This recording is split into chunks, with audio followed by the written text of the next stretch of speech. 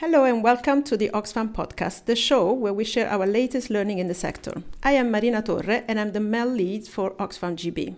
Today's episode is part of our Real Geek series where we talk about how research, measurement and evaluation are essential tools in improving the impact of our work.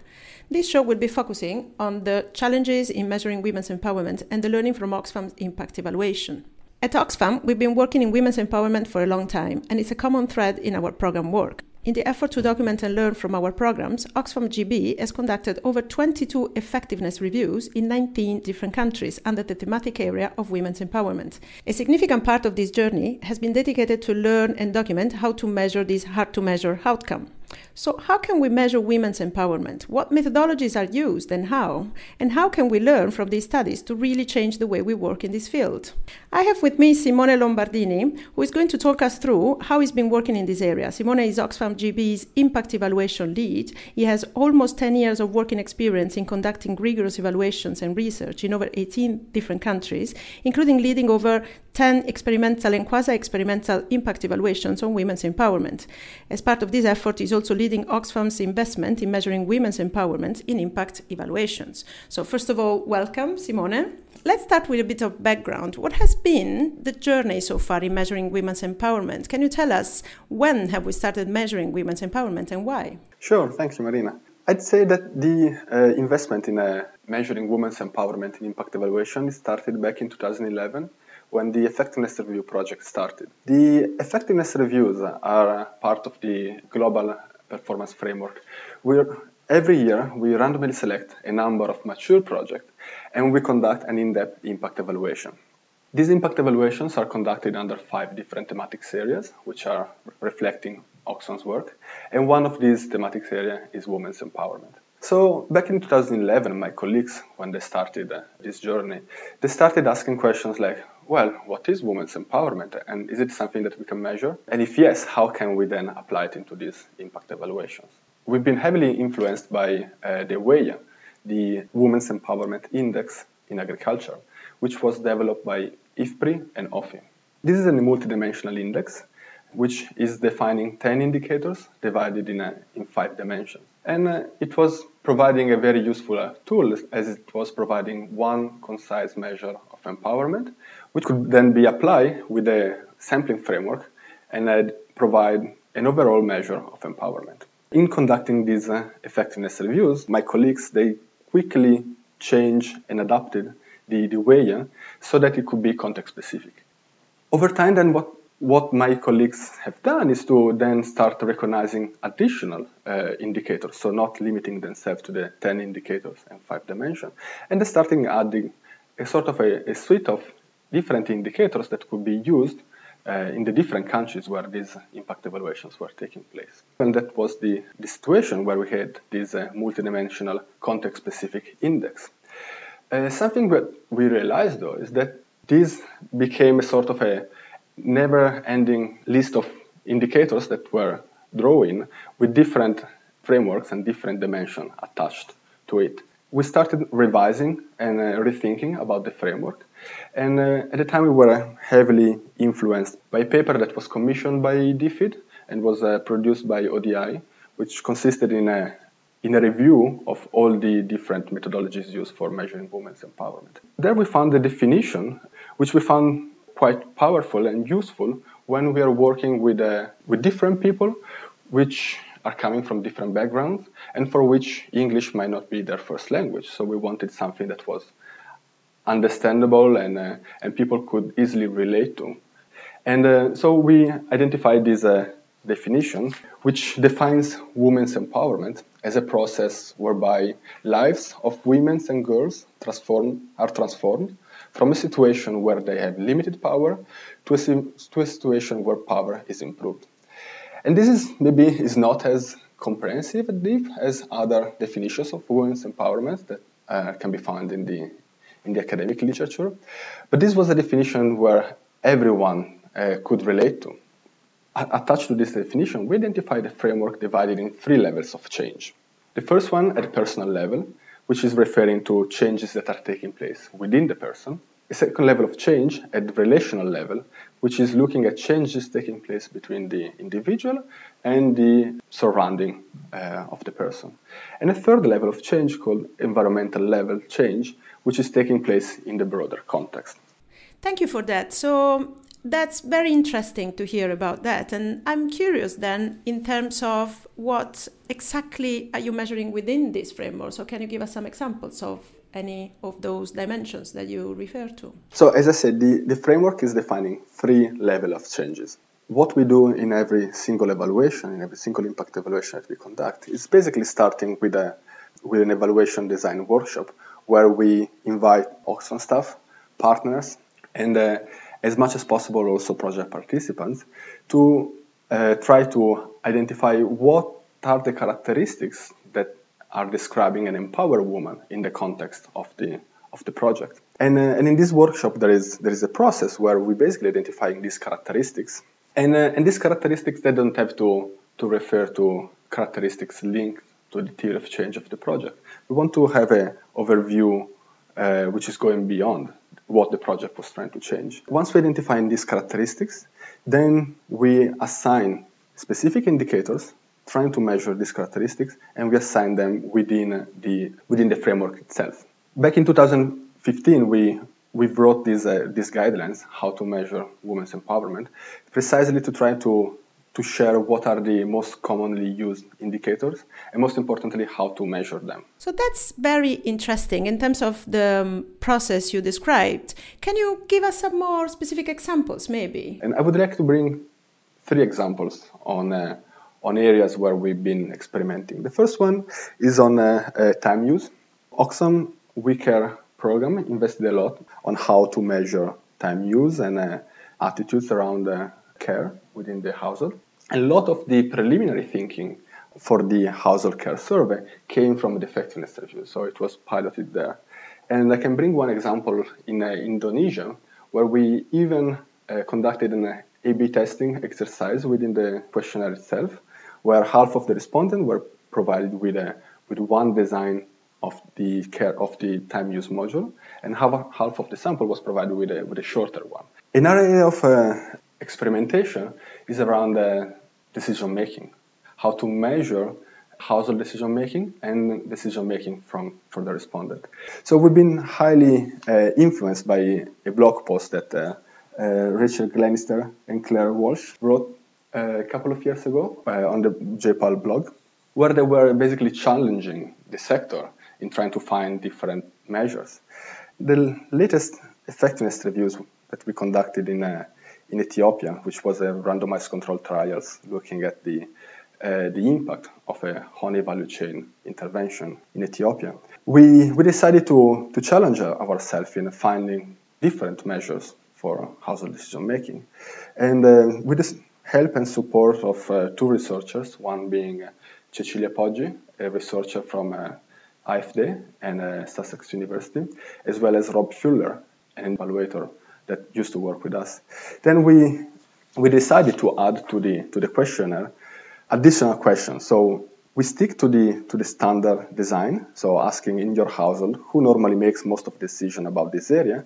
And let's say, for example, one area is whether you personally can travel to visit relatives outside. And then what we did is, later on in the questionnaire, trying to find a scenario, and we tried to build a vignette which was trying to capture the same area of decision making, but in a different way. So what we did was constructing this question, which is saying, imagine a relative living in a neighboring community asks you to go and help their family just for the afternoon for an urgent matter. Your husband is not with you. What would you do? And then different options that are ranging from I would go without asking permission to I would call my husband to inform him I'm going. I would first call my husband, asking permission, and then I would wait my husband to come back and ask permission. So different level of decision making. And what we are currently doing with the help of these 2 colleagues is to try to understand what are the different predictors of explaining when certain respondents appear to be empowered with one design versus the other design. It's brilliant. I'm fascinated by the work that you've been doing in refining the standard approach that you described in order to get a more nuanced picture and nuanced information and deeper, understanding of what's behind the actual answer. So that's really congratulations. I mean, I'm really impressed. That sounds really good. Is there any other example you would like to add to? Yeah, maybe a third area is around exposure to violence. And that's an area that is coming from the fact that in our impact evaluations, we're always trying not just to measure what the project was trying to achieve, but also possible negative unintended effects. So again, we've been inspired by a blog post from two researchers from UNICEF, Amber Peterman and Tia Palermo, who've been using new survey design methods for measuring gender-based violence, called list randomization. Basically, with this approach, you are not directly capturing if the respondent was exposed to violence, but you're basically embedding the hard-to-measure indicator, the violence indicators, within a bundle of non-sensitive questions, so that even the numerator cannot tell if the respondent has been exposed to violence. So this wanted to be a sort of an exercise for us to understand if we can explore alternative measures for this really important outcome, which by its nature is really hard to measure, and it requires a really thorough process to enable to support the data collection process. Can I go deeper into one specific aspect of the things you described so far? I'm curious about the approach that you take in the effectiveness reviews in relation to the specific dimensions that you just described, so the gender-based violence, but also the household decision-making.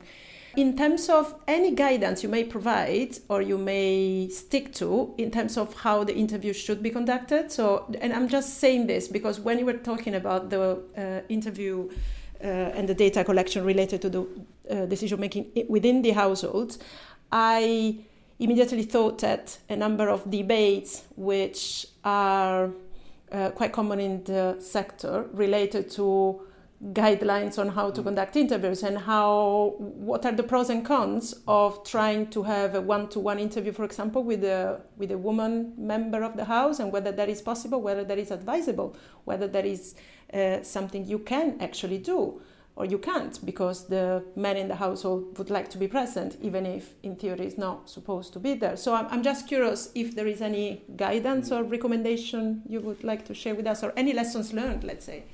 During data collection, if there is a numerator arriving into the house and asking to interview the woman, and the husband or a man is around, sometimes there is a bit of a tension if the husband or the man in the household also wants to be interviewed or wants to be around and understand and listen what is being said.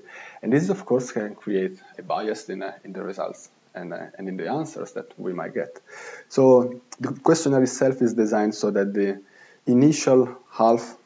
first half of the questionnaire is around household level information, so very boring information about how many people are living there, what is the material of the roof, what is the material of the floor, how many assets the household own, so that even if the husband is around and want to listen, they might find the questionnaire not particularly interesting and might go away by themselves. If not, the enumerators are trained to very politely ask if they can have a bit of privacy. And if that's not possible, there are sections of the questionnaire where the enumerators are instructed to don't ask questions, particularly around violence or particularly around certain areas where the fact of asking the questions themselves can put at risk the respondent, which is definitely something we don't want to do. So we rather don't get the information rather than putting at risk the people we are interviewing. Another thing we check, especially in the first few days, is that if we see that some enumerators are never skipping certain sections, then it's kind of a red flag saying, are you sure you're following the protocol that is asking to skip questions if people are around? Another point is related to an area of work that is being led by one of our impact evaluation advisors, Alexa Pretari, where she's been exploring how to conduct gender and impact evaluations in a way that is giving us information on how the impact of the project differs by gender of the person. And that requires a bit of thinking in terms of how to conduct sampling. And one of the strategies that were tried were to randomize the gender of the respondent within the household. So for half of the sample, we wanted to interview male decision making within the household, and for the other half, the female decision making. And this is creating some interesting sort of a natural experiment in looking at what is the gender effect of the numerator interviewing someone from the same gender or from a different gender. So you mentioned briefly before that a meta-analysis had been carried out. I'd be very curious to hear what have we learned through that exercise? So we conducted our first meta-analysis back in 2016, where we brought together all the 16 impact evaluations that were conducted on randomly selected Oxfam projects under the thematic area of women's empowerment. And what we learned from that meta-analysis is that by looking at the overall index, the index that we described at the beginning of this discussion, Oxfam projects seems to have a positive and significant and statistically significant effect on women's empowerment. And this effect is estimated to be on a 0.32 standard deviations. This is looking at the overall index. What the meta-analysis also did was then zooming into different indicators and different characteristics of empowerment. And what it found is that project had an overall positive and significant impact on changing women's opinions about their economic role. But there was no evidence on increasing women's contribution to household income, nor overall positive changes in power dynamics within the household. And again, this is linked into, is this a matter of how we measure women's empowerment? Or is it that decision-making within the household is something really hard to change and it takes more than what these projects are doing? Where we do see an impact, a positive and significant impact though, is on women's participation and influence within the communities. So even if there is no measurable impact within the household, it's very clear that there is a shift in power dynamics within the communities. Something else that was picked up by the meta-analysis is the overall negative impact on indicators measuring women's exposure to violence. And this requires a deeper discussion trying to understand what that means. So on the surface, it seems as if project interventions are increasing the likelihood that a woman is exposed to violence. And this is not something new in the literature. It's something that is plausible if you think that empowerment, what it means is shifting power dynamics. And unfortunately, violence might be an unintended negative effect that comes as a reaction from certain individuals who feel threatened by this change in power dynamics.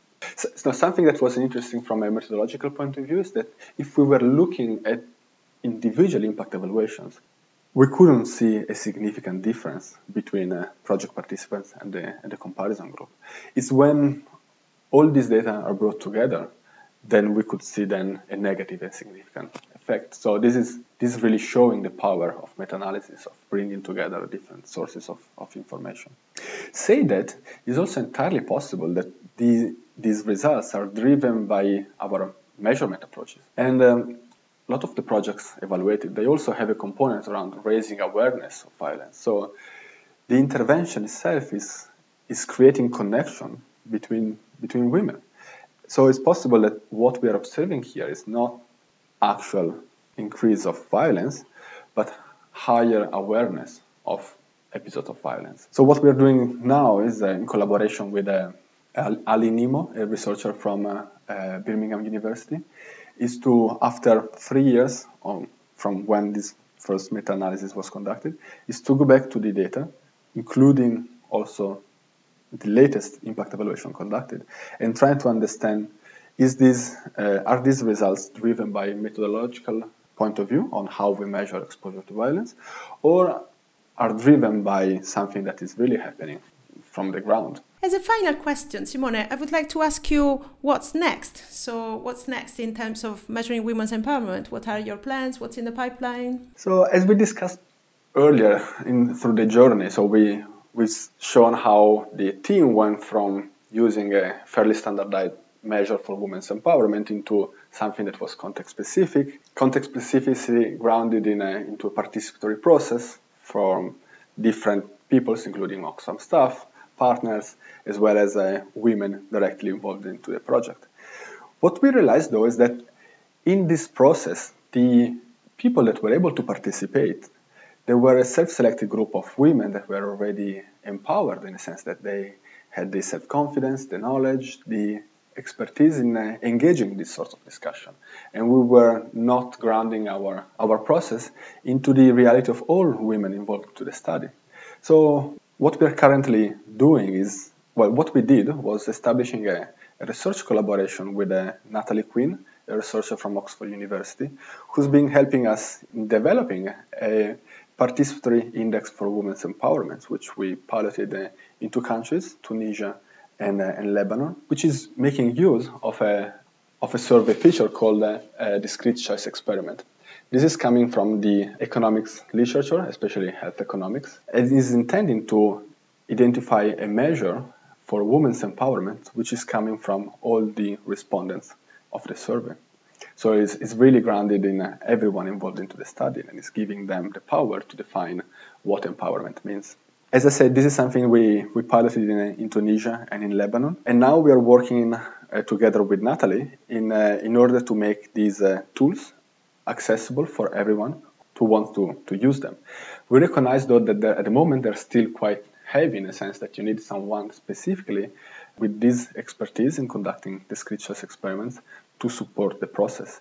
The ambition is, in the long term, to being able to have these tools that are accessible to anyone within Oxfam or in the sector, that even if the person does not have the technical expertise required at this time.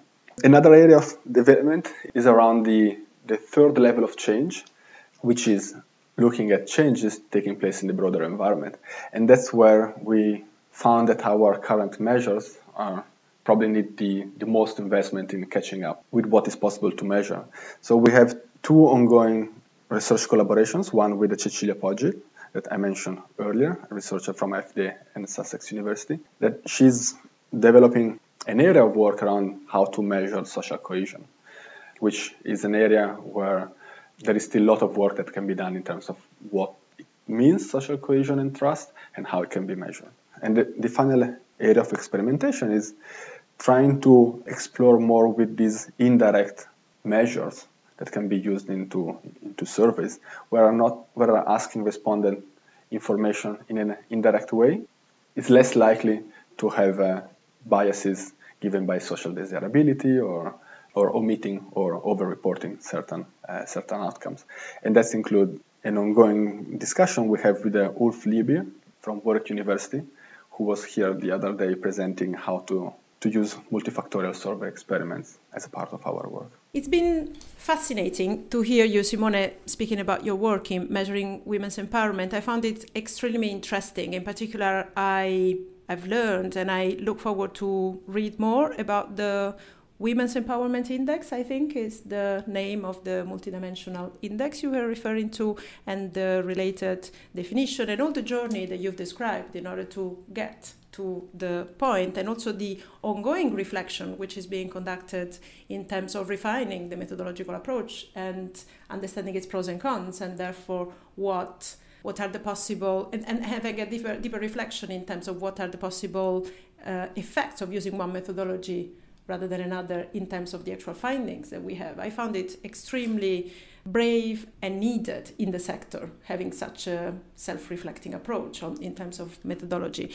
I also found extremely interesting to hear you talking about the specific dimensions of women's empowerment that you described, so the decision-making within the household, the gender-based violence, and the time use. And again, finally, talking about the meta-analysis that you described to us, the learning generated through that exercise, I think it's so valuable in terms of program design and the lessons learned through that exercise. I'm sure they have such a great potential in terms of learning that can be applied to program design. So it's been a very, very interesting conversation. Thank you very much for that.